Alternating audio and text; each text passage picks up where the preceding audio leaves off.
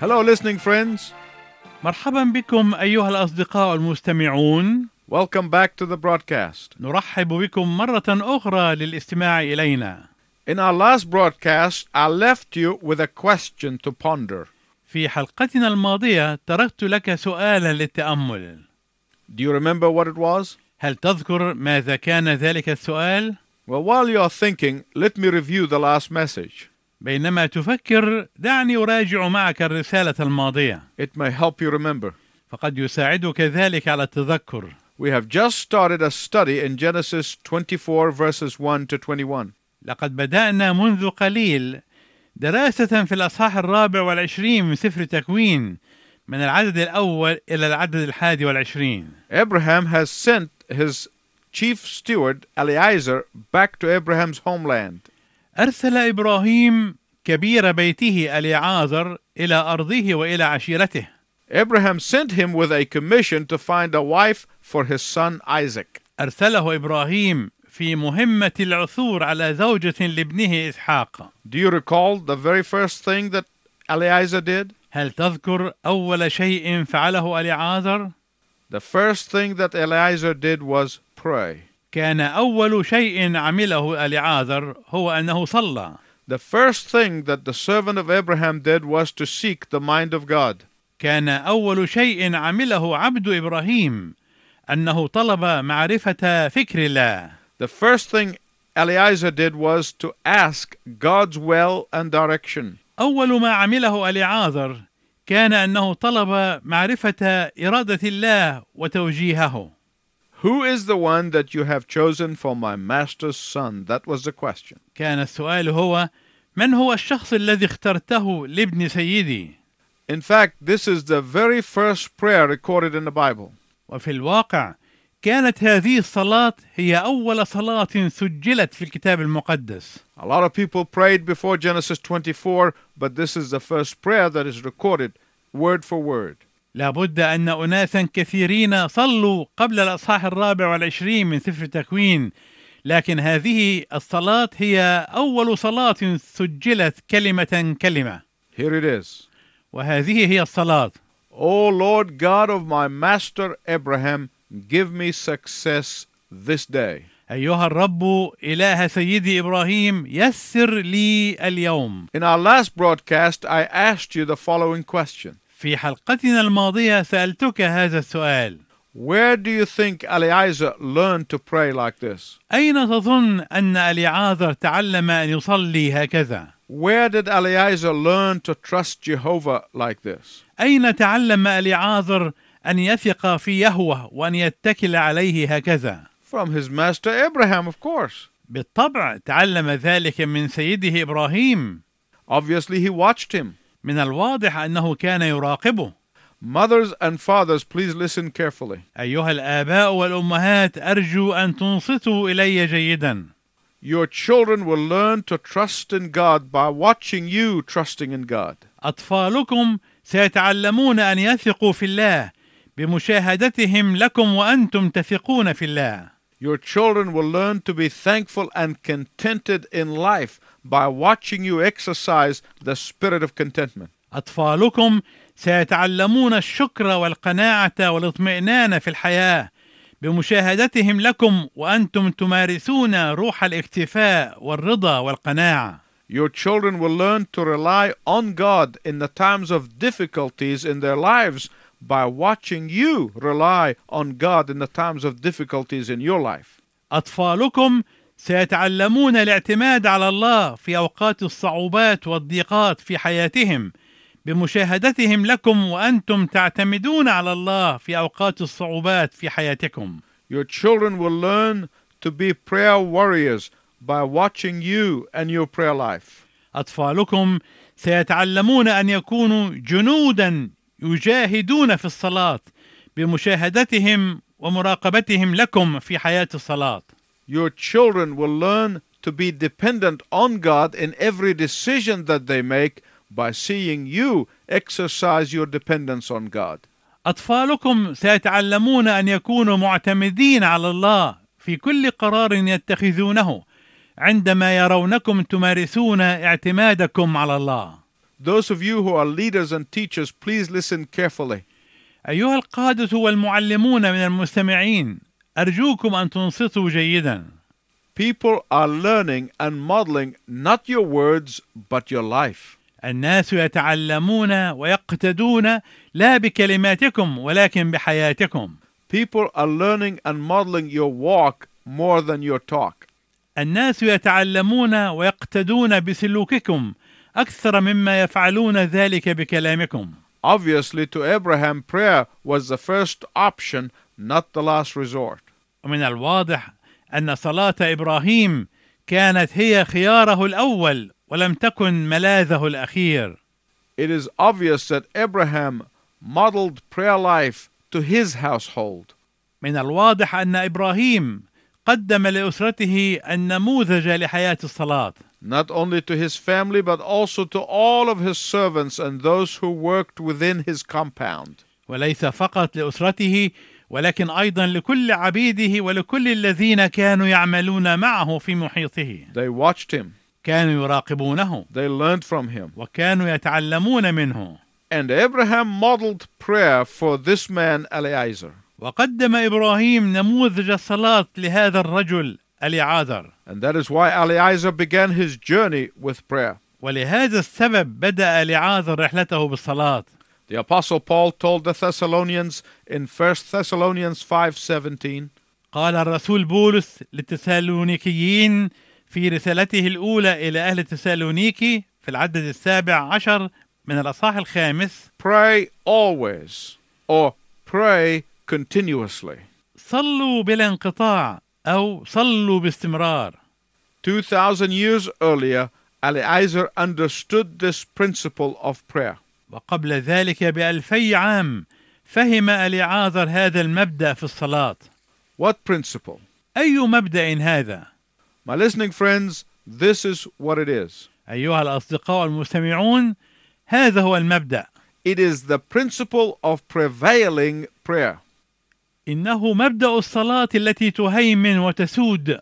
It is the principle of faithfully practicing what he understood.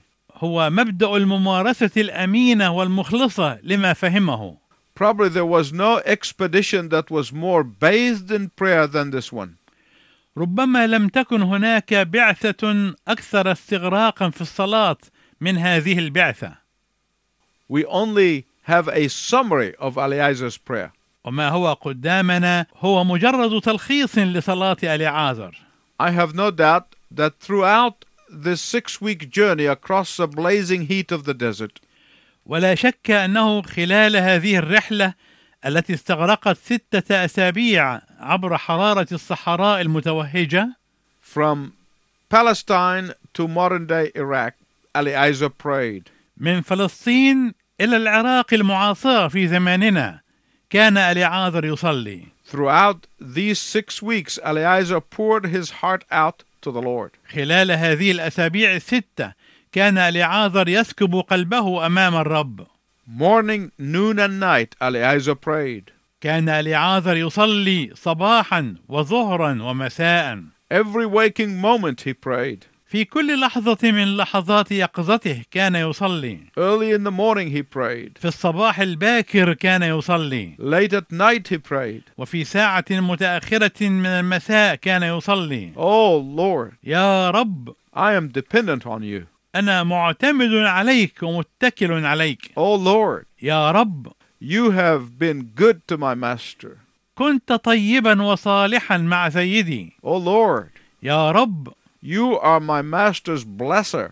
أنت المبارك لسيدي. Oh Lord, I know you will not let me down. يا رب، أنا أعلم أنك لن تخذله. Oh Lord, I know you will not let him down. يا رب، أنا أعلم أنك لن تخذله. Oh Lord, your choice and not mine. يا رب، ليكن الخيار لك وليس لي. Oh Lord, not my will but yours be done. يا رب، لتكن لا مشيئتي بل مشيئتك. Oh Lord, what you want, not what I want. يا رب، ليكن ما تريده أنت لا ما أريده أنا. Oh Lord, what you like, not what I like. يا رب ليكن ما تحبه أنت لا ما أحبه أنا. Oh Lord, what your desire, not my desire. يا رب ليكن ما ترغبه أنت لا ما أرغبه أنا. So by the time Eliezer arrived in Nahor, he was prayed out.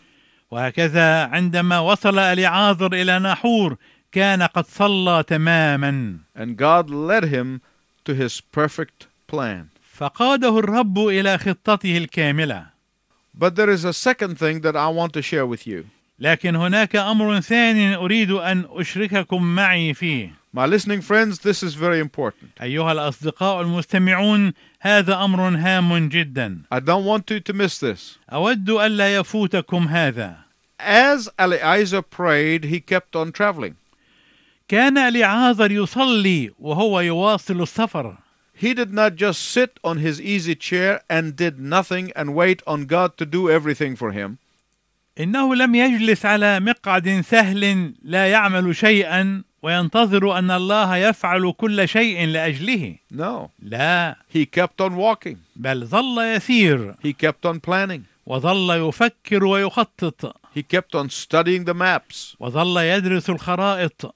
He kept on figuring out the best way to reach his destination. وظل يتصور أفضل الطرق التي يصل بها إلى تحقيق مقصده. My listening friends, listen carefully.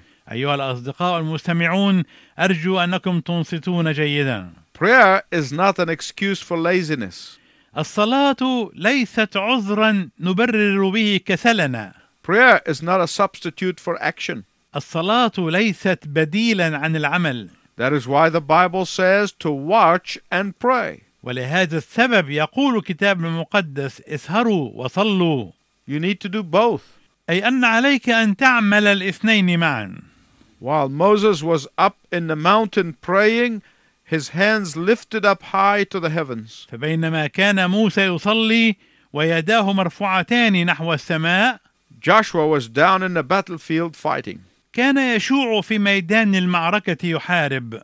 Nehemiah told his people to build with one hand and carry the sword with the other.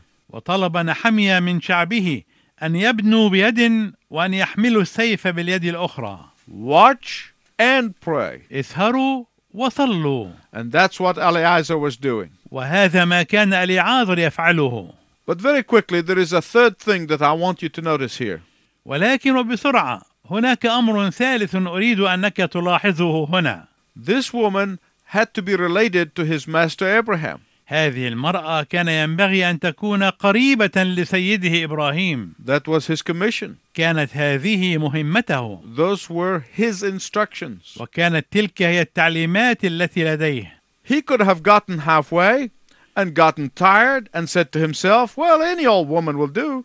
فبعد أن قطع نصف المسافة وبدأ يشعر بالتعب، ربما كان يجرب أن يقول لنفسه: حسنا، يمكن أن نرضى بأية امرأة نلتقي بها. But no. ولكن لا. He could have put things off and just wandered around the corner. ربما كان يجرب أن يؤجل كل شيء وينزوي في ركن من الأركان يتجول فيه. He could have done any kind of thing. كان في وسعه أن يعمل كل الأشياء. But Eliezer had to obey the commission. ولكن أليعازر كان لابد أن يطيع إرساليته ويقوم بمهمته. The woman must not be of the Canaanites. كان لابد ألا تكون المرأة من الكنعانيات. The woman must be a God-fearing woman.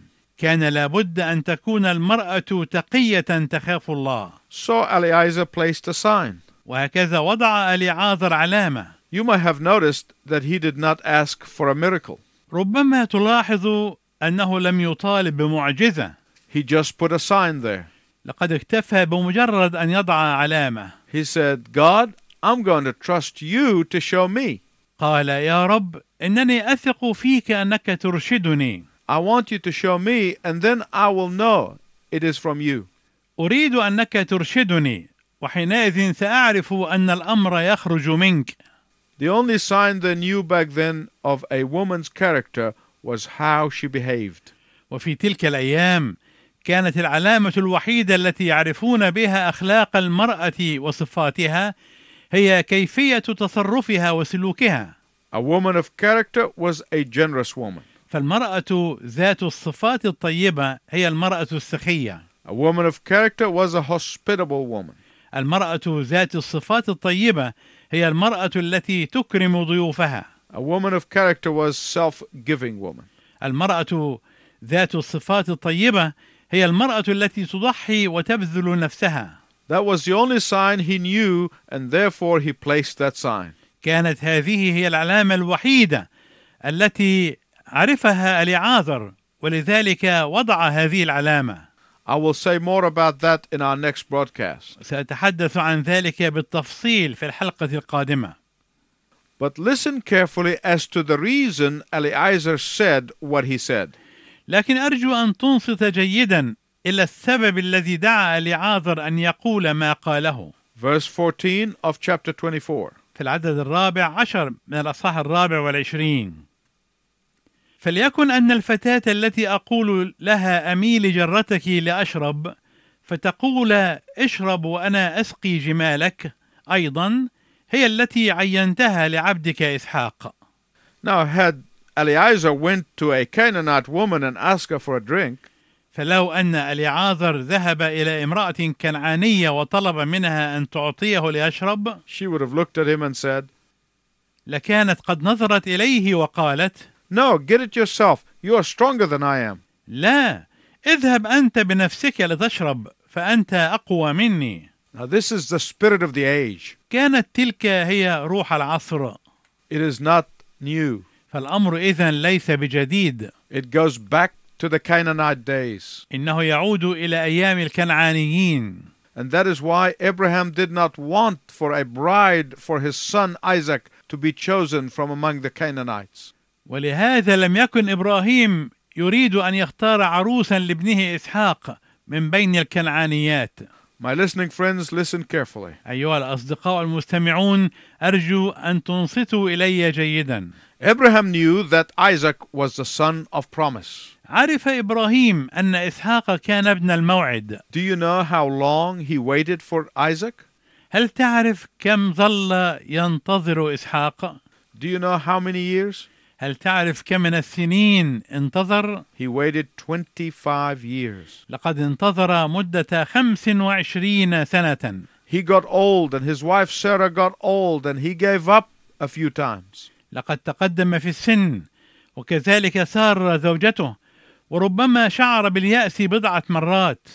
In fact, at one time he wanted to adopt Eliezer the servant to become his adopted son and inherit his earthly goods. بل إنه في الواقع أراد مرة أن يتبنى عبده اليعازر ليكون ابنه بالتبني ليرث كل ممتلكاته الأرضية.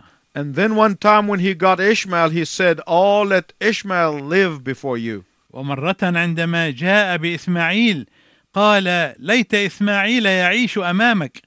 God said, "No, no, no. وقال الله: لا لا لا. I have made you a promise and I'll keep it." لقد وعدتك ولا بد أن أفي لك بوعدي. Listen to this, my listening friends. أرجو أيها الأصدقاء المستمعون أن تنصتوا إلى هذا جيدا. When God makes a promise, it may take 25 years, but he always keeps his word. عندما يعطي الله وعدا قد يستغرق الأمر 25 عاما للوفاء به، ولكنه دائما يفي بوعده. Abraham knew that God had promised him that through Isaac, his spiritual descendants will be more numerous than the stars. وقد عرف إبراهيم أن الله كان قد وعده أنه خلال إسحاق سيكون نسله الروحي أكثر عددا من نجوم السماء. Abraham knew that the ancestor of the Lord Jesus Christ had to be a woman of character. وعرف إبراهيم أن سلف الرب يسوع المسيح كان لابد أن تكون امرأة ذات صفات طيبة. So Eliezer planned a sign. وهكذا خطط اليعازر أن تكون هناك علامة.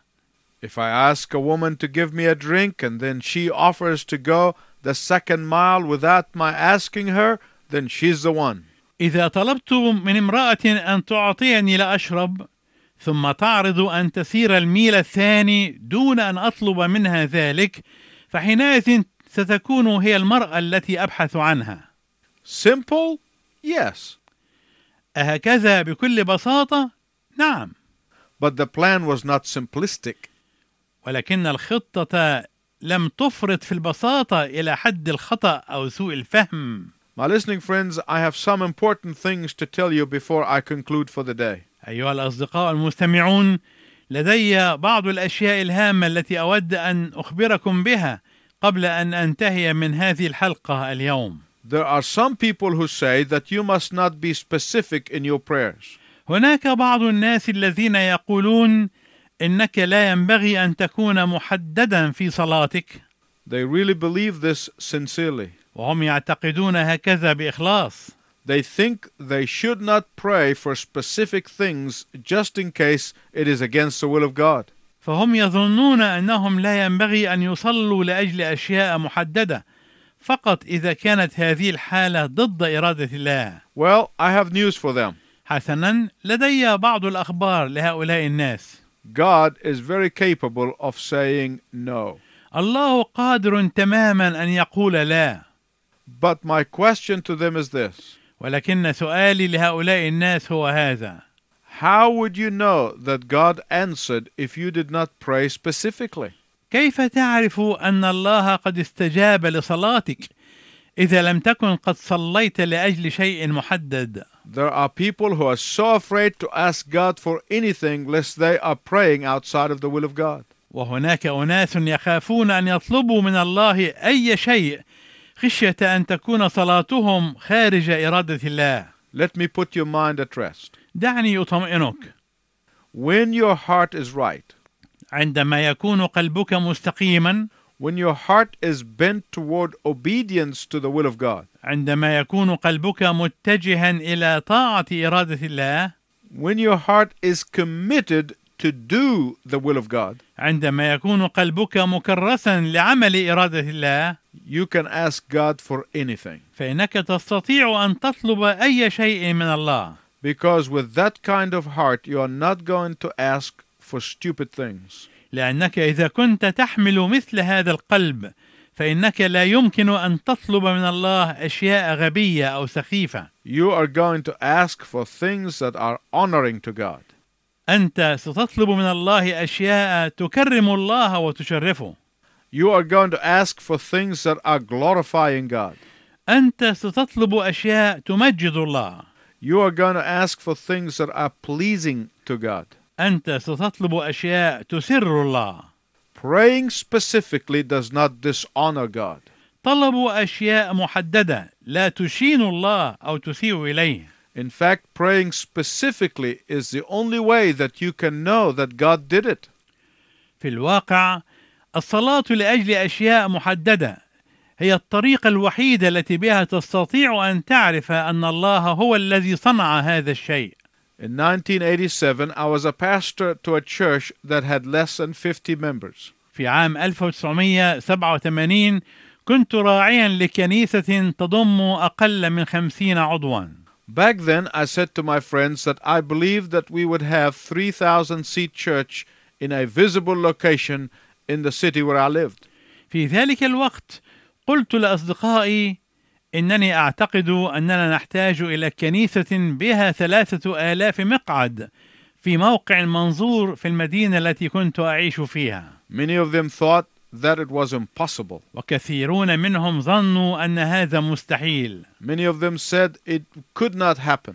كثيرون منهم قالوا إن هذا لا يمكن أن يحدث. But 13 years later, everyone in the world would know that God did it. لكن بعد 13 عاما أصبح كل واحد في العالم يعرف أن الله فعل ذلك. I was talking to a friend the other day and I said to him that my very simple philosophy is this. كنت أتحدث ذات يوم إلى صديق لي وقلت له إن فلسفتي البسيطة جدا هي هذه. If you can explain it, then God didn't do it. إذا كنت تستطيع أن تفسر ما حدث فمعنى هذا أن الله لم يفعل ذلك الشيء. My listening friends, God wants us to learn these three things. أيها الأصدقاء المستمعون، الله يريدنا أن نتعلم هذه الأشياء الثلاثة. What are they? ما هي؟ First, أولا، we must be dependent on God in prayer always. ينبغي أن نعتمد على الله في الصلاة دائما. Second, ثانيا، we must work while praying. ينبغي أننا نعمل بينما نصلي. Thirdly, ثالثا، we should believe God for big things from a big God for his kingdom. ينبغي أن نصدق الله لعمل أشياء كبيرة من إله كبير لأجل ملكوته. Again, my friend, it's time for us to go. مرة أخرى أيها الأصدقاء، إنها الآن الساعة لكي ننتهي من حلقتنا هذه. Tune in to our next broadcast as we continue to look at the ordinary steward, اليائسة, who prayed extraordinary prayer. يسعدنا أن تنصت إلينا في الحلقة القادمة، فسنستمر في التأمل في إنسان عادي هو اليعازر الذي صلى صلاة غير عادية، صلاة رائعة. Until then, I wish you God's richest blessings as you pray. وإلى أن نلتقي معا في المرة القادمة، أرجو لك بركات الله الوفيرة وأنت تصلي. مجدك رح يعلى، تسبيح لاسمك الكون رح يملى، أهتف أغنينا أشهد بصنيعك المجد فينا، مفيش قوة بكل الكون توقف تسبيحك، مجدك هيعودنا مش للإنسان، مجدك رح يحمي كل الأوثان، ملكوتك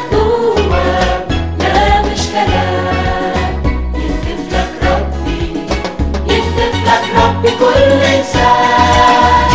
يسوع مجدك رح يعلى، تسبيح لاسمك الكون رح يملى، أهتف أغنينا أشهد بصنيعك المجد فينا، مفيش قوة بكل الكون توقف تسبيحك.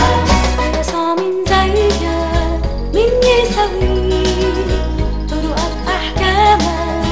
عالية يا مليك، نرفع غنينا ونعليك، ملكك لن يفنى كل الدهور هيدوم كرسيك.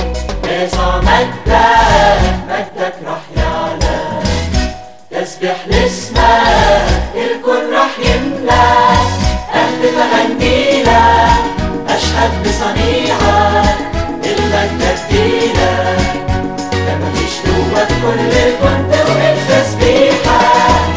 كلامك ربي داسك في الميل، أهزم بعدوي وارفع أناشيد، تنفك قيودي واشوف مواعيد.